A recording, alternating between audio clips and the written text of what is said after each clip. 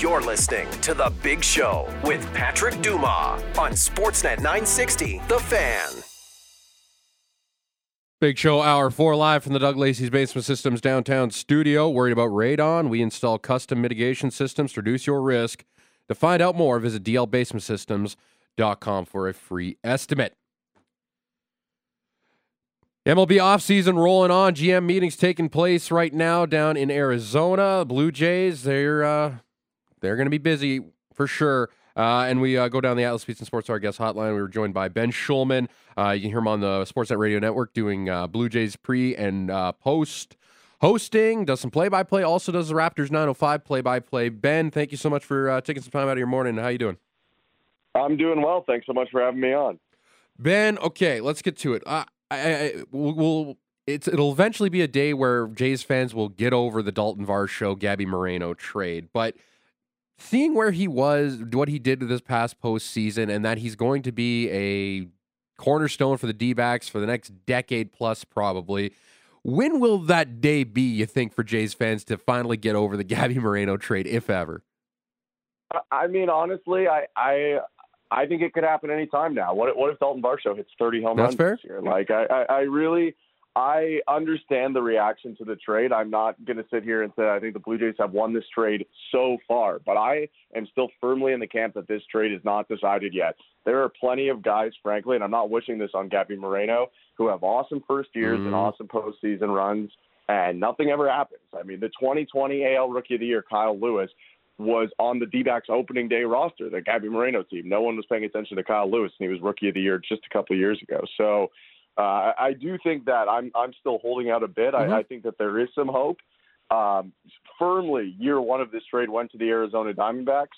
What if the Blue Jays signed Lourdes Gurriel Jr. this offseason? Then I think it changes how people look at the trade too. So I still think a lot of things could happen, and definitely they need more production, offensively from Varsho next season if people are going to get to a spot where they could feel better about the trade. But I still think it's possible in these next couple of seasons, even if year one went pretty steeply in favor of Arizona. Okay, well, enough on the Moreno. We'll figure out where that is next year and where we're at. But we'll start with the Jays here with the coaching changes that they made. Hitting strategist Dave Hudgens, he's been sent down to Florida Complex League. Don Mattingly's now. He's got a more of expanded role, I guess, like an offensive coordinator type thing. But he's also able to interview for other jobs if something comes up. And Carlos Feebles comes over from the Bo Sox organization to be the new third base coach. What do we make of these changes? And do you have any idea what this role is for Don Mattingly? No, not really, not any more than what has been said publicly. I mean, I think that, I was under the impression that last season Mattingly had a pretty big role in what was going on offensively, or at least had a hand in it. But maybe, when I hear offensive coordinator, like it, sounds like he is going to be in charge, essentially, of what's going on. I don't know that for a fact, but I do think that this title probably gives him a bit more agency. And, I think that when he was brought over, people wanted him to have a big role in the team. And I think he did have a big role in the team last year. But I don't think that many people have an issue expanding that role. He's obviously a guy who knows a lot about hitting and has also been, a successful manager and staff member in terms of having good offensive teams as well. So if it ends up having him, dictate a little bit more of what's going on, I don't think that's the worst thing at all. And to be honest, I wasn't 100% sure that they were going to, make major changes in their hitting coaches, like a lot of people had asked for them to, because they were a lot of the same coaches that were there a couple of years ago when they were a really good offense. So I think this is a way to mix things up without completely getting rid of some people, Yeah, exactly. Now, in John Schneider's case, obviously he had the opportunity to work alongside Mattingly. He grew up in Jersey. Mattingly was his favorite player growing up. Now, is with this role with Mattingly, should John Schneider maybe be a little relieved that that he's going to be taking on a little bit more of an offensive role here, that I can put my issues to other places around this team, or is hey, he's creeping more up to if something goes wrong, if we get off to a bad start, I'm out, Mattingly's in? I don't really think he probably thinks too much about, like, will they replace me with Don Mattingly or stuff like that. Like, I think he was, like you said, he's his favorite player, and I think he was pretty, like, enthusiastic on bringing him in to the organization in general. So I think if that fear was there, like, he probably wouldn't have been as enthusiastic in general to have him be a part of it. But I do think that it's helpful in general just to, have people know a little bit more of what Mattingly is doing. I think that there was, like, some ambiguity on just the specifics to the media. Obviously, they knew what they were doing, but they didn't publicly talk exactly about what was going on and what he was doing on a week-to-week or month-to-month basis, other than, like, we saw him working with Vladdy at first base sometimes. So I think that it helps provide some clarity. I think that, if nothing else, I think now if things continue to go wrong, probably attention would be not pointed as much at Schneider and would be pointed more at the people who have now been named, more in charge of the hitting. But I think that Schneider's still going to have a big role in what's going on with their game plan. I think he did last year when Guillermo Martinez was in charge of it, and I think he still will this year, because at the end of the day, even if Mattingly's in charge of offense, Schneider's in charge of everyone, and so he always has to have, at least a couple hands, I think, in everything. To the meat and potatoes, the roster of this team, the players that are going to have to eventually take to the field at Rogers Center in the new year. But Matt Chapman, he's got a number of teams interested in him. The Jays obviously extended the qualifying offer as was expected, but it sounds like the Jays are probably going to be needing a new third baseman here, be it Heimer Candelario, or maybe it's Santiago Espinal, maybe it's a trade. But do you think the Matt Chapman days are gone, that he's going to go and get his $100 million and see ya? Yeah, I think so. I mean, you never know. Like, anything is technically possible, but there's such a market for him right now that I don't think the Blue Jays are necessarily going to match what some of the really, really high bids are going to be. And don't get me wrong, Matt Chapman is a really, really great defensive third baseman, and I think that he is a very talented offensive player. But because there was the lack of consistency, as everyone saw, I don't think that the Blue Jays are going to do a long-term deal at like $25 million a year or something like that. So I think that they get the compensatory draft pick off of him not signing the qualifying offer most likely, and they'll take that. And they have, an interesting path to try and figure out this third base spot. Like you mentioned, I mean, Heimer Candelario is essentially what I would say is the top free agent that you're going to find that can play third base. They have Espinal, they have Biggio, who have played third base at a major league level. They have Martinez, they have Barger, who have played at a minor league level. They did put Davis Schneider over there for a little bit last year as well, if you want to count him. But I like all of those options. There's not a ton of guarantees. So I think that they could go after Candelario. He's probably, the guy with the most experience out of all those options that's starting at third base. But I wouldn't be shocked, too, if they were looking to trade off the major league roster at some point here. I mean, this free agent class has a ton of pitching and not a lot of position players. And so that's why Chapman is going to dictate, a lot of money. And I think that the Blue Jays might, look to trade for a position player to try and fill that role if possible, and maybe go out and sign a pitcher. Maybe you can trade from a position of strength like pitching, get the bat that you need, and then sign someone to replace it. Should any of Scott Boras's clients be, obviously Cody Bellinger being the main one, and that just logically makes the most sense for the Blue Jays, but it feels like could the Cubs bring him back? Like, does Cody Bellinger, out of all the free agents, out of everything, just make the most sense for this Blue Jays team? For sure. My hesitation is that, again, like Chapman, I'm not sure that they'll outbid the other teams going after him because he's, after Ohtani, it's Bellinger, I think, is the next bat. And then it's probably Chapman, frankly. Like, it's not really the deepest class that you're going to find out there. So I do think Bellinger makes the most sense. I mean, the Blue Jays, at least for now, have a hole in the outfield, whether they want to sign someone to play in center or left field. Depends on where they want to play Dalton Varsho next year. But, I think that it would be awesome for the Blue Jays. If they could grab Cody Bellinger, if I'm them, I would go throw everything you can at it. But there is a chance that the Cubs the Cubs just brought in Craig Counsell, so I'd imagine that they're getting pretty serious right now.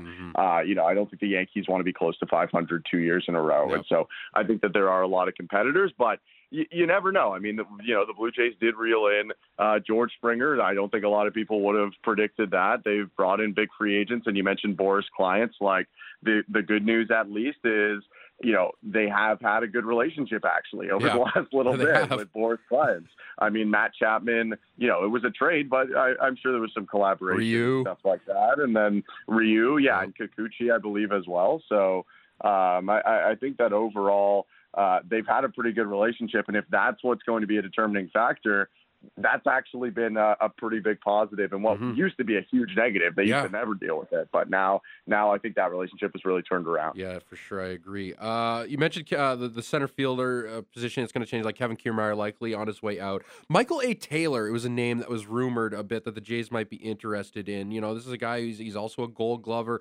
in center field, and maybe not a ton of pop with the bat, but definitely a very good defensive mind. What would you make of Michael A. Taylor patrolling the center field for the Blue Jays this year?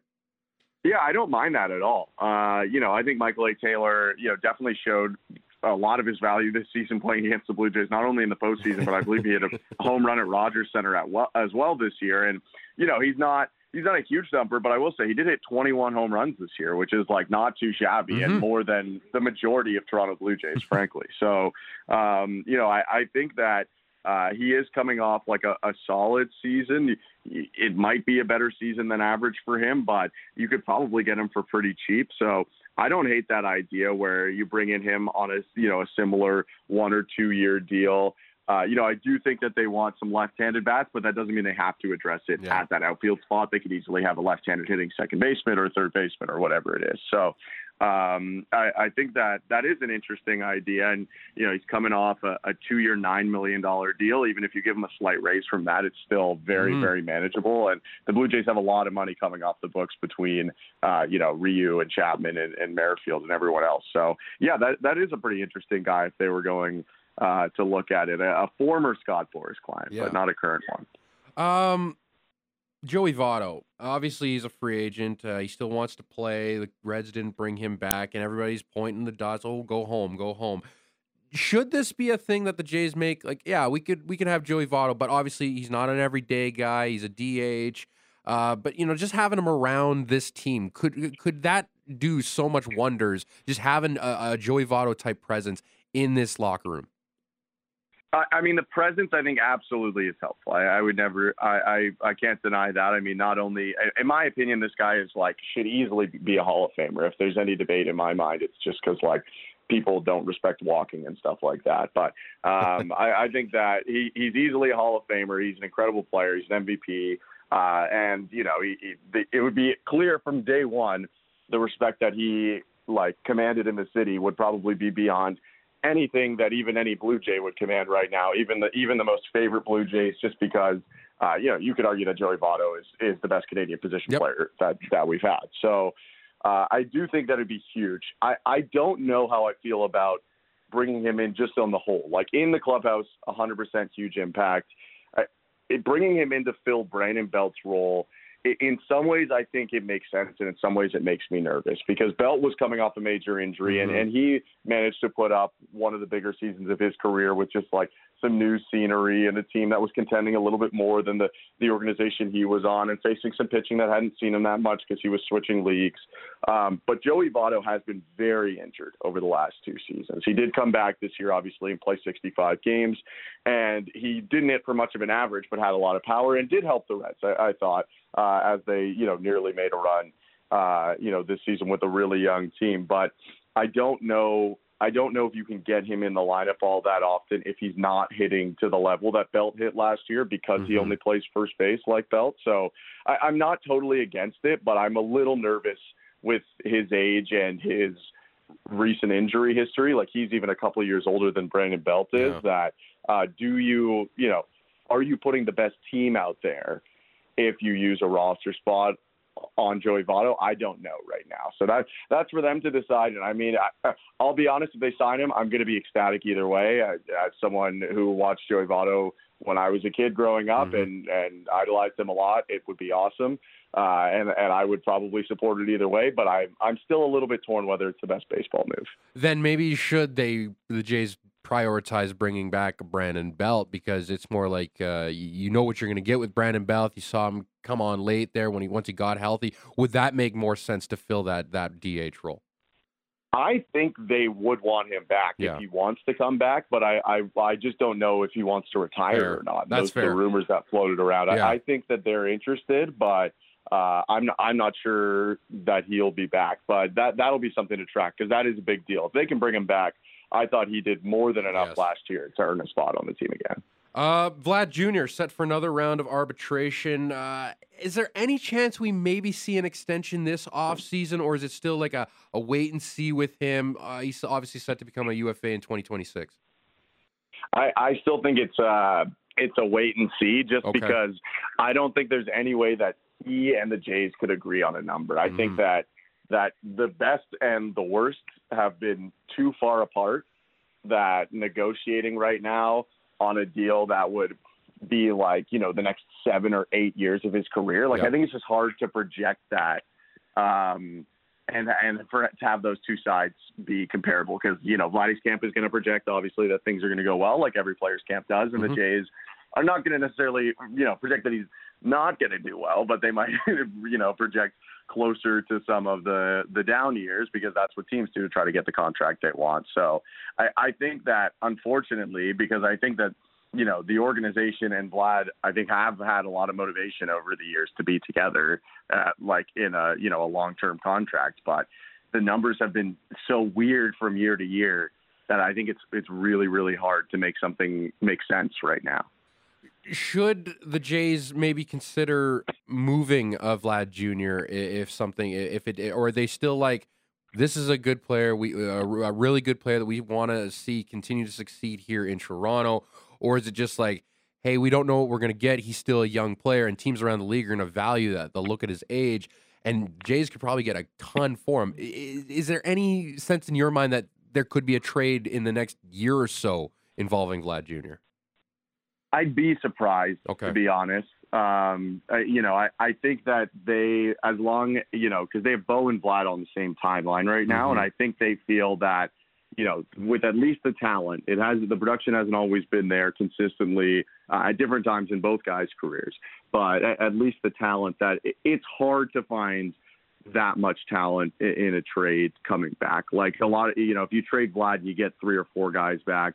You're usually, giving away a loony and you're getting, a quarter and then, 2 dimes and a nickel. And it looks pretty good, but it's not exactly, none of those guys are going to end up having the chance to be, an MVP finalist or something like that. So it's not impossible, if there's a chance that, a team like the Padres who have a bunch of really talented players, that don't seem to be gelling together all the time, maybe there's a young, talented guy close to the end of his contract that lines up with a young, talented guy that the Jays have that's close to the end of his contract too. But, pretty much barring like Juan Soto, I'm not sure how many guys that they can get right now, like that teams would give up because, a lot, like Julio Rodriguez, they've signed these guys. They're not going to give them up really anymore. They want them. So barring Soto, I'd be surprised. And you mentioned Soto. Yankees seem to be the main destination there, that they're going to be in all over him. And obviously they've got the prospects and whatnot to do that. Now the AL East likely to just get even more powerful. The Rays are still going to be the Rays. The Orioles have more top prospects. They have the top prospect in baseball in Jackson Holiday coming. The Red Sox are not going to be down forever. How big of a year, how big is 2024 for Ross Atkins and maybe even Mark Shapiro? It feels like we've gone from, hey, this window is pretty wide open to maybe the cracks open a little bit.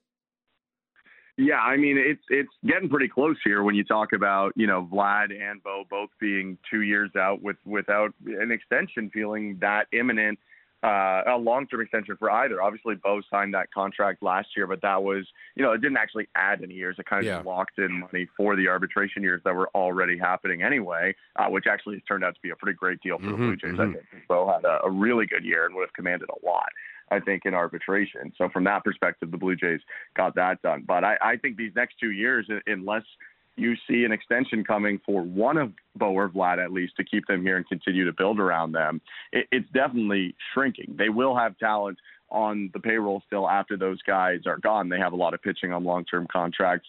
George Springer's contract outlasts that as well. But it is definitely getting a little bit close to what the end of this perceived window is. You never totally know. The Nats didn't think they'd win the World Series the year after Bryce Harper, but that's a fluke, I think, in a lot of case scenarios, other than having Juan Soto, like the greatest 20-year-old of all time. So I think that it's getting tight. And if you look at the last year, like, it might be hard for them to commit to guys in free agency to longer-term contracts and make some trades when they're going into, the final year of Bo and Vlad with all that uncertainty. So this year, where there's still, this and next season, this might be the best time for them to make some big splashes. Yeah. You could bring in a guy on a 2-3 year deal and have it make a lot more sense. What's your read on Shohei? I'll give you my team where I think he might go. I don't like my pick, but I don't think he's ultimately going to sign there. But what's your read on Shohei? Obviously, not going to pitch this upcoming season. Still going to be his DH role. But where do you think Shohei is going to go? Is it just up the road to Dodger Stadium? That's where I lean. I have to imagine too that the treatment that he gets in and around the Los Angeles area, like, it's easier probably if he stays in that area. I'm sure. His contract will more than pay for people to move around if he needs to do that. But given that it's a really good team with really good players right near him, he wouldn't have to play. I don't think he actually has like animosity against the Angels, and he wouldn't have to play in their division like playing for Seattle would make him do, or something like that. So that's where I lean. I do think that there are a lot of possibilities. I think most of them for me fall on the West Coast. But if I had to guess off no insider information, I go with the Dodgers. I had a thought, what about Texas?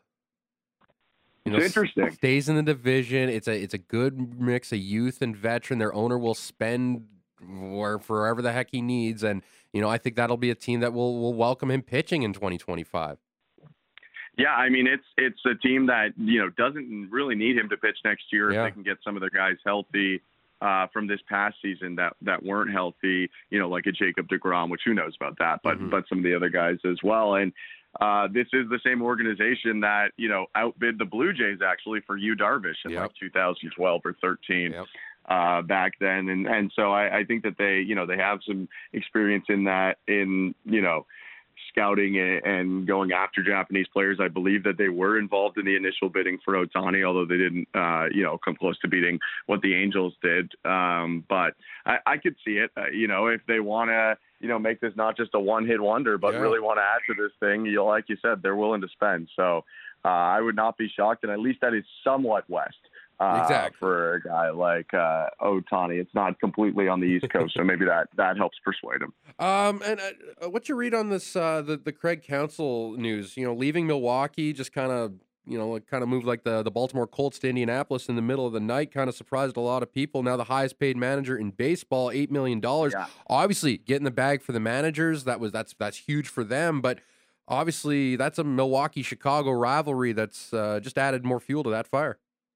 Oh, yeah. I will say I love it for that. As a person who obviously has no stake in that rivalry, just to see that get fired up more, I think it is great. And Craig Counsell's an awesome manager. I definitely think, the dollars and cents can't be ignored. That's a huge part, I'm sure, of what happened there. The fact that not only is he helping out the market for all the other managers, but it's a very comfortable amount of money that he is about to make, and he is one of the best managers, if not the highest regarded one in baseball. So he's definitely earned it. But he talked about going after a new challenge, which I think people say a lot, but in his specific case scenario, the Brewers, I think, are not necessarily the team that he was going to end up fulfilling a World Series goal with, because the last couple of times that they had gotten to deadlines with really good teams, it felt like they either didn't add or sold. Like he was just not necessarily being given the tools to go and fight with these Dodgers and Braves and Phillies and other teams that were adding at the deadline, while Milwaukee was kind of either,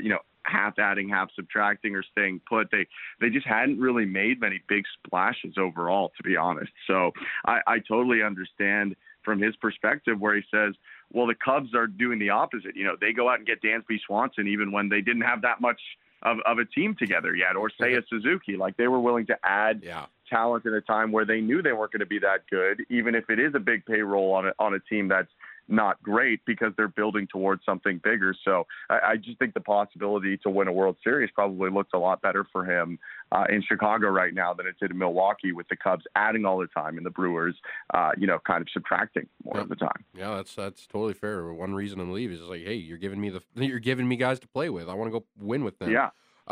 You're also mentioned off the top. You also do Raptors 905 play-by-play. That's the Raptors G League affiliate. 3 days away from the home opener. How are the group looking? They are looking really exciting. I think it's going to be a super fun season of basketball in Mississauga. A lot of new faces coming in, as there is in every G League season, including Justice Winslow, who was a national champion with Duke in 2015, was their star freshman, and played on, Heat teams with LeBron and Wade, and then a little bit later as he took over some of the scoring. So he's joining the team this year. I dealt with some injuries the past couple seasons, and I think it's just a matter of him, playing a little bit, and he'll probably be back in the NBA soon. But for the time that we get him, it should be a lot of fun. They returned Ron Harper Jr., who was one of the two-way players who people might have seen with the Raptors a little bit last year, and of course is the son of Ron Harper, the multiple-time All-Star and NBA champion. So that's a lot of fun. And then maybe the best of all is they have 5'8" point guard Marquise Noel on the team, who is a bit of like Fred VanVleet on steroids. Okay. Honestly, he's a bit quicker, I would say, and a bit flashier. But you don't see a lot of 5'8" guys out on the court, but you notice him right away. And even at practice where I was yesterday, he jumped up and blocked one of the centers on the team. So I think that there's, a lot going on, and he's a two-way player as well, who people will see with the Raptors. So it should be a fun year, and I really think, a lot of guys with potential to go and contribute for the big club, as well as, they kind of change things up and go through a transition year. An undrafted point guard out of a school in Kansas. Yeah. Wow. Oh, yeah. Okay, there you go. Maybe we another Fred VanVleet here in Noel there. Ben, you wear many hats. You do them very well. I love our chats. Thank you so much, buddy. We'll do this again very soon. Of course. Thanks for having me on. Talk to you soon.